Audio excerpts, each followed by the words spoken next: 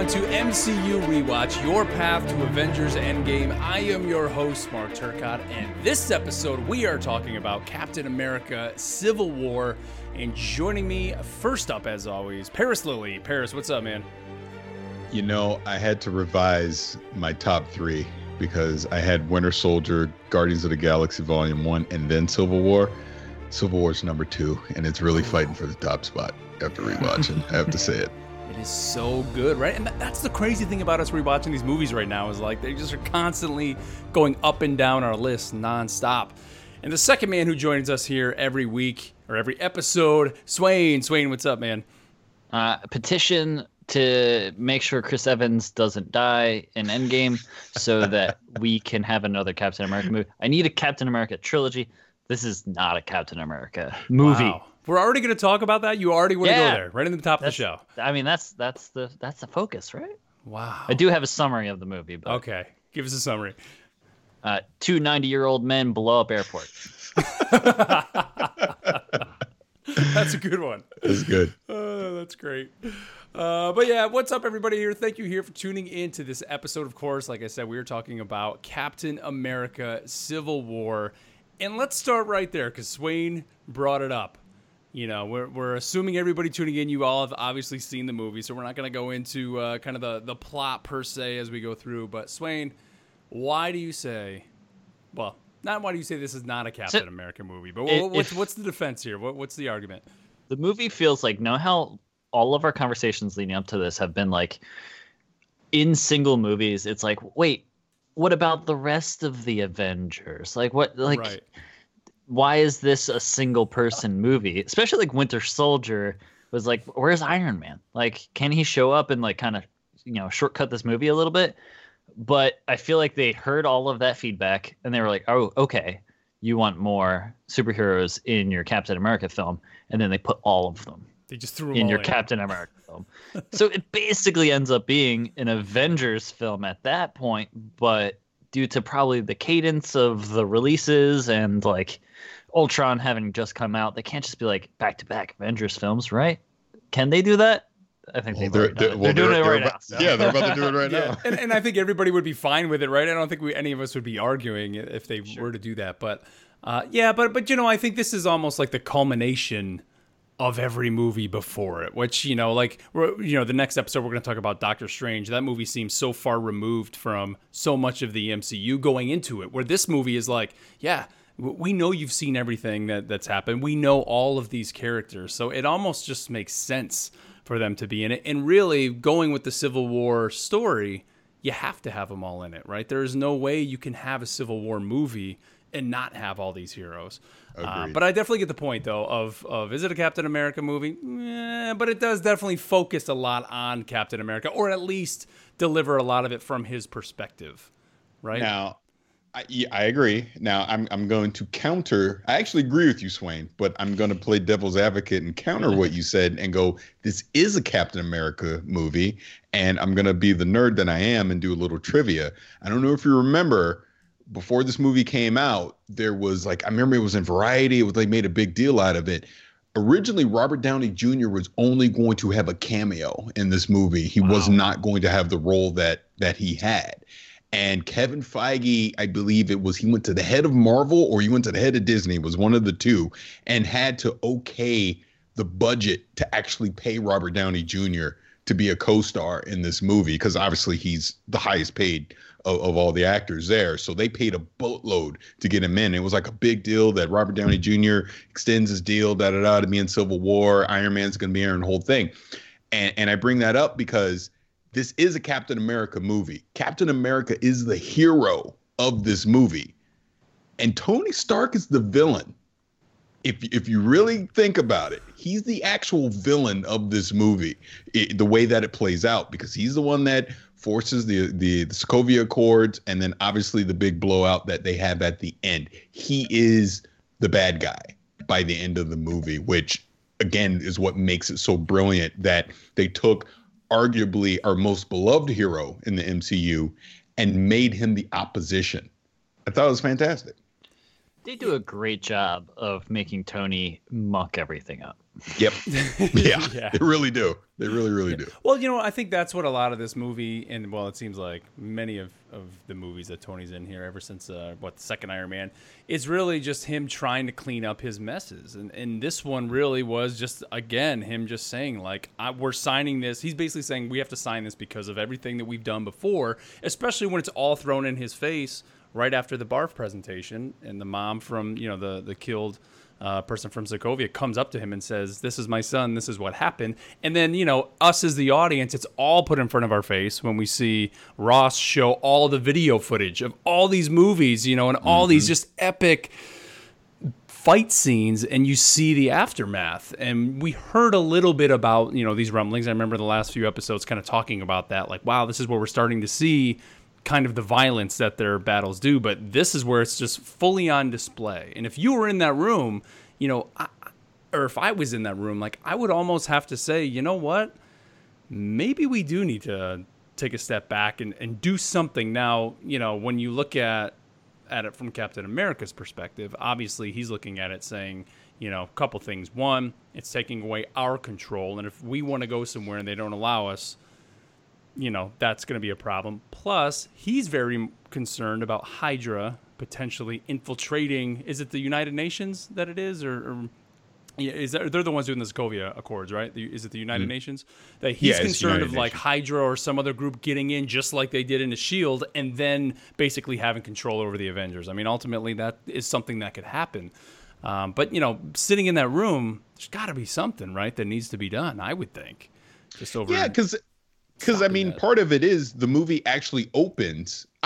First it opens with Bucky, which was great, but it opens with the Avengers, taking care of an issue in Africa, and Scarlet Witch basically saving Captain America from Crossbones causes the accident, which kills a bunch of people, which just so happen to be Wakandans, which is what started the United Nations. Like, you know what? We got to do these accords. This is it.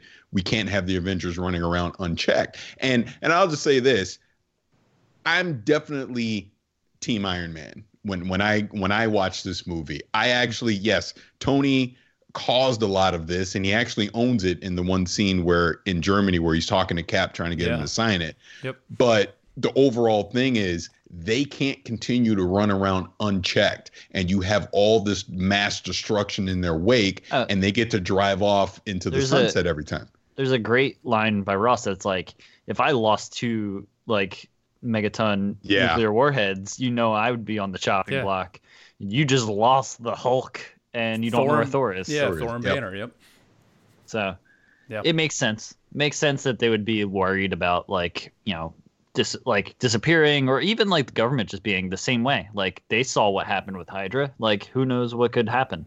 Mm-hmm. And in that moment, Paris, when they're having that conversation in Germany, that's when Cap is very close to signing. Like, he's ready to go. But then when he finds out that Scarlet Witch is basically held captive in a cage, essentially, that's when he's like, no, I'm not going to do this, because that's the problem. Like, they're gonna trap us essentially and control us. I want to see if the Sokovia Accords has any lasting effect through Endgame and after that, because it's signed before, like, it happens before, and obviously, like, Cap and all them are on the run before, but, like, it depends on what happens in Endgame. If no one remembers what happens in Endgame, then they don't remember that they saved the world.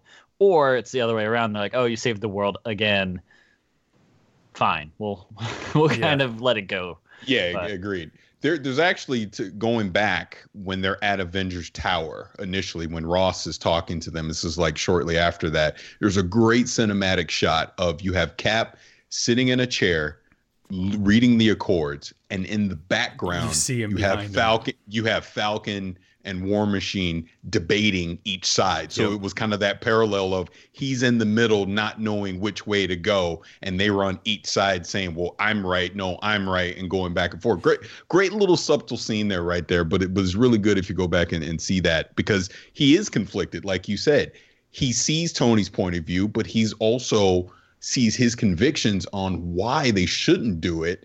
And then, like you said, when they're in Germany, especially after everything that happened with Bucky, he's that close to signing it until Scarlet Witch. So again, I understand people leaning towards Cap because he's a hero and all that. But like I said, I think for the greater good of the world at that time, Tony made the most sense to me because he's like, look, this can be amended.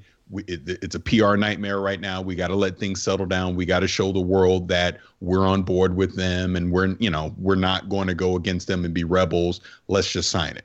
At the end of the day, though, what government's holding back Vision or like? Right. Well, yeah, really, I mean, like that's probably why Vision was like, yeah, let's go along with this. We need to kind of get them back on board with the Avengers because who's going to stop? Who's going to stop them? Yeah, I think that's it, man. Vision can see the bigger picture. I think Cap just being the stone wall, it's just when he believes in something, he just holds to his conviction. That's that 1940s soldier in him that is just, it's always there. If I had to pick a thing I don't like about Captain America is that stubbornness. It's just like come on, like it makes for great TV or great movies, but like in the moment, I'm like, come on, Steve, get on board with this. Like we all love you so much, and you're great. Just sign it. Come on, man. Come on, man. Speaking of Vision, he actually has a great line as well when they're in Avengers campus, base, whatever you call it, but saying compound. There you go. Thank you.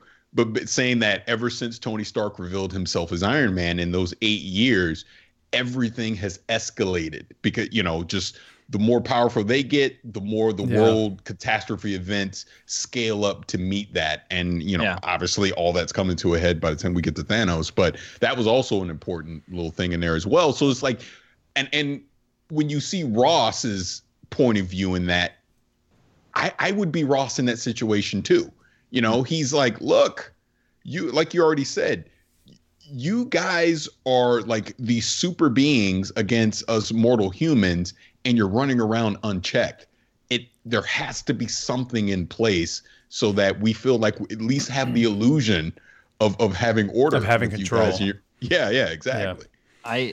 I think we should definitely address the fact that this movie has one of the best Marvel villains. Yes. Up to this point. Zemo is done so well, and like it lasting effects from Zemo like all the way through Infinity War. Like Infinity War is his fault. At the end of the movie, he's like he's in the cage and he's like he's talking to Martin what's his Martin character? Freeman. Martin Freeman's character. Everett Ross. Yeah, Everett Ross. Mm-hmm. And he's like, do you really think you did, like, you succeeded? And he's like, you failed miserably. And he's like, did I? Because, he tore them apart. Yep. No, I mean, Thanos gets the snap because of this movie, because of the events of this movie. I mean, the Russo brothers are on record saying if the Avengers never broke up, Thanos doesn't win. That's how important everything that happened in this movie was. Yeah. I mean, just keep talking about Zemo here, and Paris, when you were saying that they make Tony the villain, I know you're not saying he's the villain of the movie, but for me, I would think if most of this was from maybe Tony's perspective, a lot of us would look at it and say that maybe Steve, was kind of the villain of the movie because we just see it from his perspective through most of it. But Zemo as a villain, man, I mean, I remember watching this movie for the first time and wondering, why do they keep cutting to this character? Like what? And then, of course, when they almost seem to lay it out in front of you, and, when Bucky says, like, there's 5 other Winter Soldiers, and we get the flashback to see them, and it's like, oh, that's what he's doing. He's going to go unleash them. He's going to unleash them on the world, and how are they going to fight these five Winter Soldiers? And then, you have that moment where Tony and Steve kind of make amends, and they go in that room, and they've all been murdered. And it was they just sell it from the get-go, man. I mean, it was to have a villain not really do, when you think about it, like he never really fights the heroes. It's more just being this mastermind behind the scenes. By Black Panther. But Zemo even acknowledges that hey, I don't have the strength and power to take you head on. Yeah. My plan was to make you basically destroy yourselves. Yep. Yeah, no, Zemo as the quote unquote true villain of the movie was great because it was all cerebral. It wasn't anything, like you said, direct that he was doing. He was manipulating the information that he had and used it against them. Because again, this goes back to the Winter Soldier. Steve knew in the Winter Soldier that Bucky killed Howard Stark. And he, thinking he was doing the right thing, withheld that information. And by him withholding that information, because think about it, if Tony had known when Zemo does all of this, when he reveals it, Tony goes, I already know. Then they don't have the big fight. This never happens. But because, again, like you said, stubborn Cap, because part of my problem with Cap in this movie is he's overprotective of Bucky. Almost, he's blindly protecting Bucky because he went into protection mode without having all the facts. He didn't know if Bucky actually killed. He was basically taking Bucky's word that he didn't. But how do you know? He didn't know. And he went above and beyond to protect Bucky. When you had like Black Panther, obviously T'Challa had bloodlust because he's like, you killed my father, I'm going to kill you, which ultimately was the same thing with Tony, because he killed his father and, more importantly, his mother. That was the thing that really set him over the edge, to the point he was like, I don't like when Stark says, I don't care, he killed my mom. It no longer mattered. It didn't matter if Bucky was under mind control.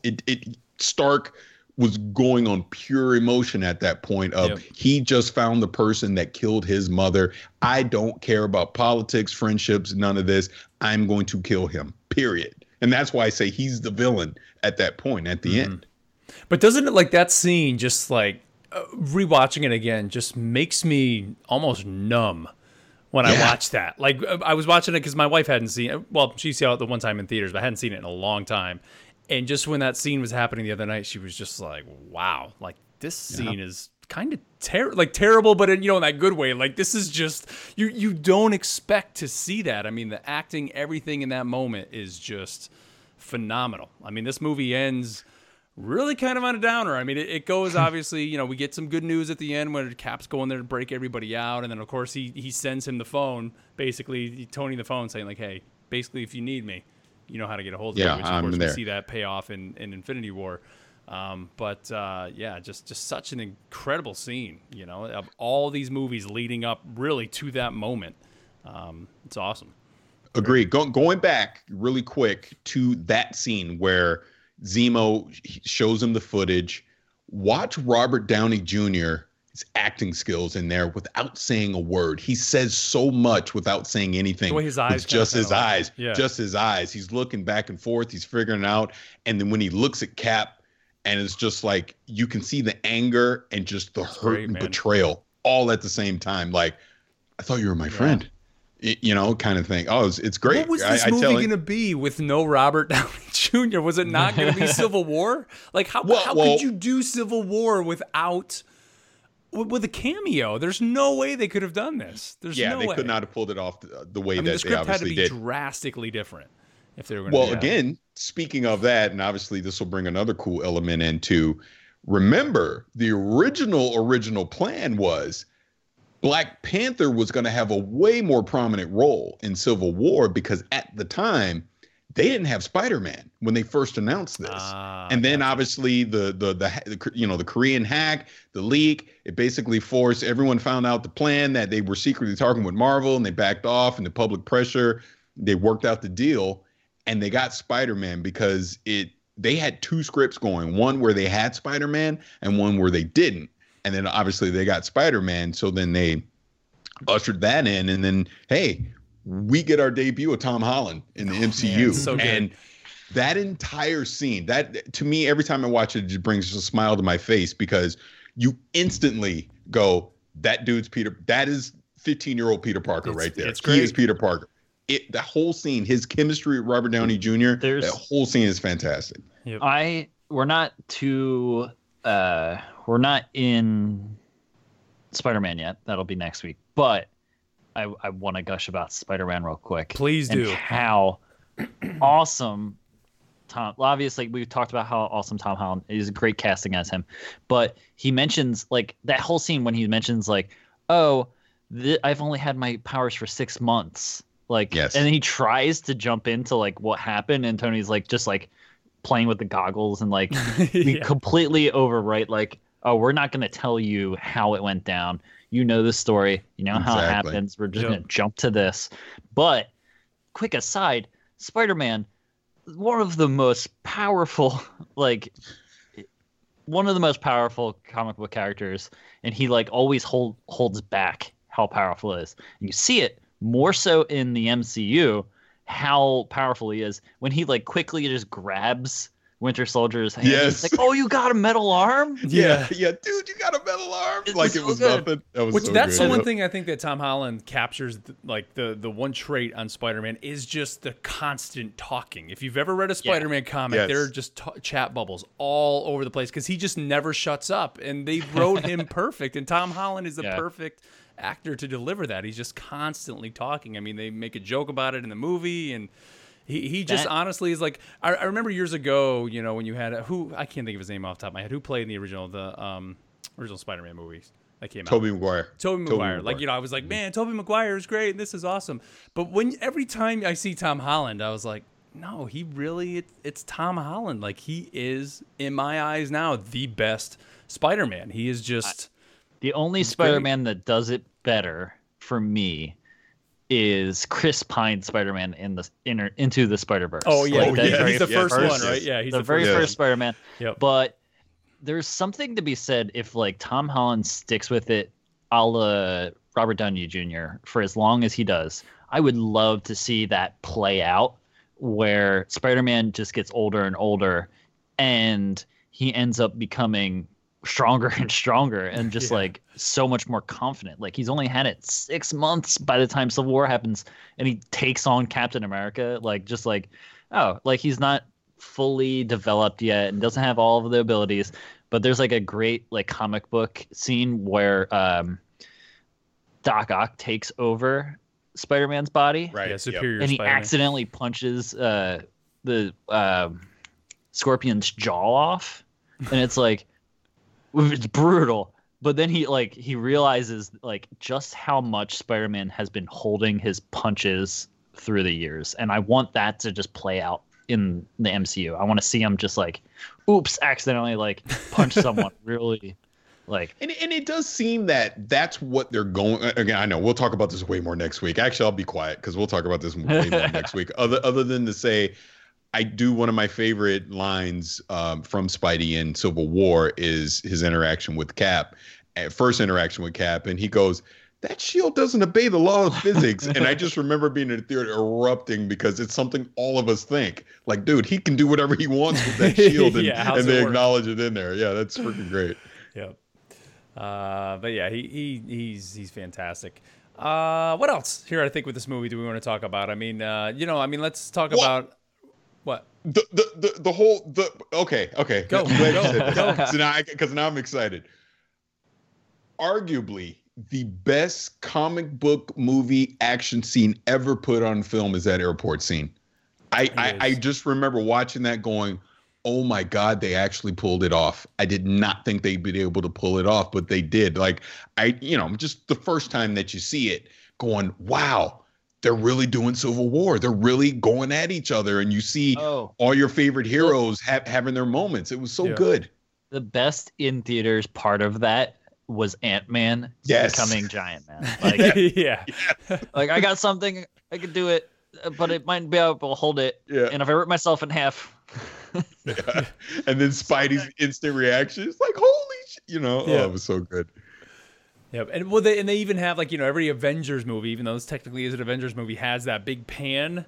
And there is almost a scene like that in this. You have the moment where they're all kind of coming at each other, and then when it kind of pans out, you just see them all slowly going up into the air to fight each other. You got to have that moment, and it's just such a great payoff to see them all just going at it. And I love too that even throughout it, who is it? It's is it Black Widow and Hawkeye, where they're kind of like, she's like, don't hold back or whatever. They're kind of like, are we still friends? They're just saying some funny quips to each other. So I think that scene was definitely. But even before that scene starts, when we first are introduced to Scott Lang in Civil War, and he goes fanboy on and Captain America is like, I know you, and all the people like he's you're cool us too. in that situation. Yeah, it's so good, so good. But obviously, the roadie scene, where Vision accidentally, shoots him out, and then just the way that Tony, again, that he's kind of the villain a little bit, even in that part where without hesitation, he just blasts Falcon. Like, oh, you're insignificant to me. You got my friend killed potentially, right? Just it's actually a darker movie than you think. When you watch it, because like I said, Black Panther would have killed Bucky if you let him. Tony would have killed Bucky if you let him. He points a missile at Bucky's face. Yeah. They kill all the people at the UN. I mean, obviously Zemo, he kills the one guy in the hotel, which I think was Joe Russo. Can't do in the cameo. Really? Yeah. But what about the other guy? He's got the other guy's head in the water and turns the faucet on too. I mean, that's a whole terrible Hydra scene. Yep, the whole Hydra thing, all that, man. But I have to say this, because I'm rewatching it and it already makes me think about Endgame, what potentially could happen. And I got to admit, I'm sitting there with my son watching it, getting slightly choked up. Is when Cap gets the text, she went in her sleep, and then it's the funeral for Peggy, and I was like, oh, see, I told Trey, my son, I'm like, see. They got the plan. They have to end Endgame with Peggy and Cap together. They have to do it. Oh man! And again, it just overall just shows her importance in the MCU, that she's kind of always been this overlying presence, always. Because obviously her closeness with Cap, and then we've even seen in these Endgame trailers, she's featured in every one. So there's got to be something there. Has to be. What about Sharon, though, man? What do you think what are they going to do with her in Endgame? Well, maybe they can just pretend she doesn't exist. Yeah, she got snapped. That's how you get rid of her. Oh, that's funny. All right, anything else, man? You guys want to dabble in here? I mean, honestly, for me, this and Civil War are that 1 and 2, and they just constantly fluctuate. I mean, I think this almost trumps Civil War more just because of the cast, the ensemble, the fact that they were able to actually do Civil War, even though it is a little bit different than the books, they still brought it in and it still makes sense where both sides of the argument, you can see both sides. Yep. I remember when the movie came out and they're marketing it like, which side do you pick?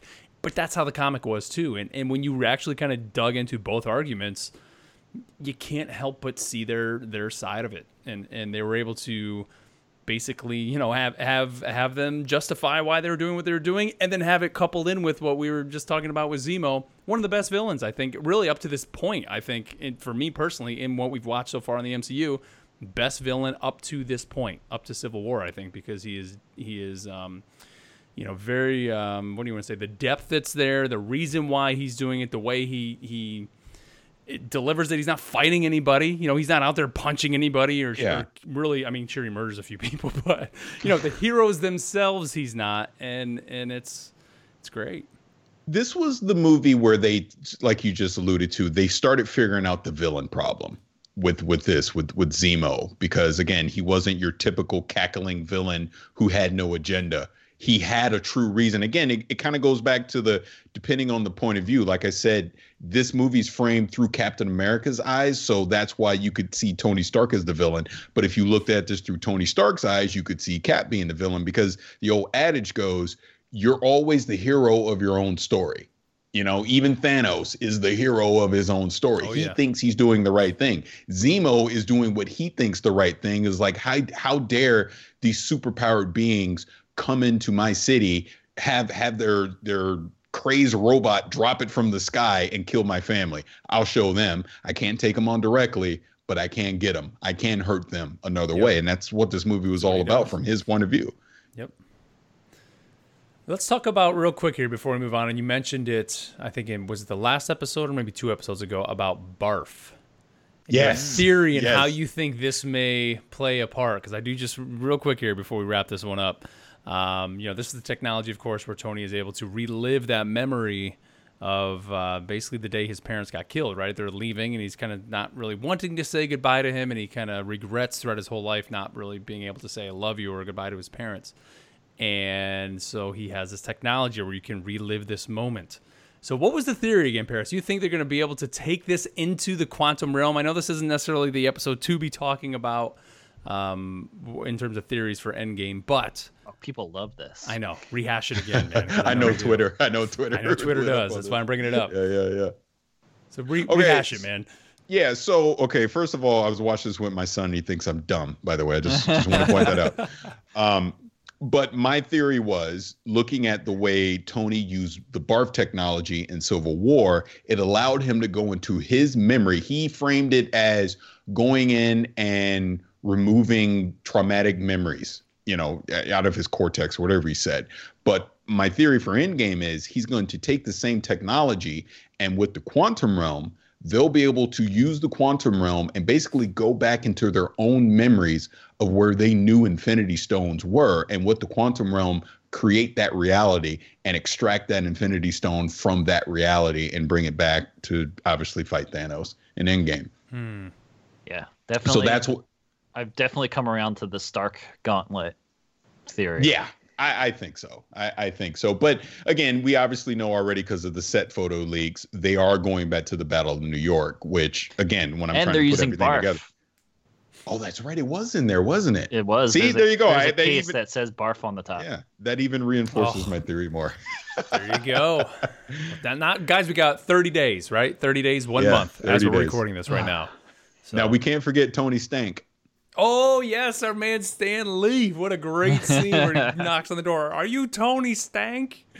I love it. It's great. Who's there? Was it Rhodey, right? There. Rhodey. Yeah, Rhodey, because he's rehabbing because he broke his back and he's doing the rehab. And he was like, this made my day. Thank you. I appreciate this.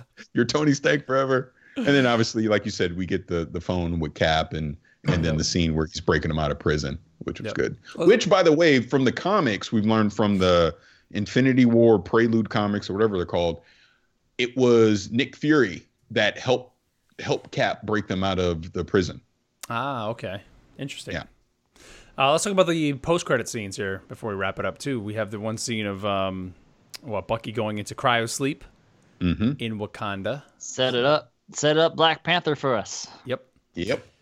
And then we also had the final one where you see Peter Parker basically getting that weird hologram up on the ceiling, right? In the web shooters that Tony gave him. So at the very end, Spider-Man will return. Yep. Remember the funny part about that? Going back to the airport scene, when Spider-Man and Cap are talking, he says he's from Queens and and Cap is from Brooklyn. So then when Aunt May is talking to him in the after credits, he has the black eye and he was like, yeah, some guy, Steve from Brooklyn. It's awesome. All right. Well, let's wrap it up there for Civil War, everybody.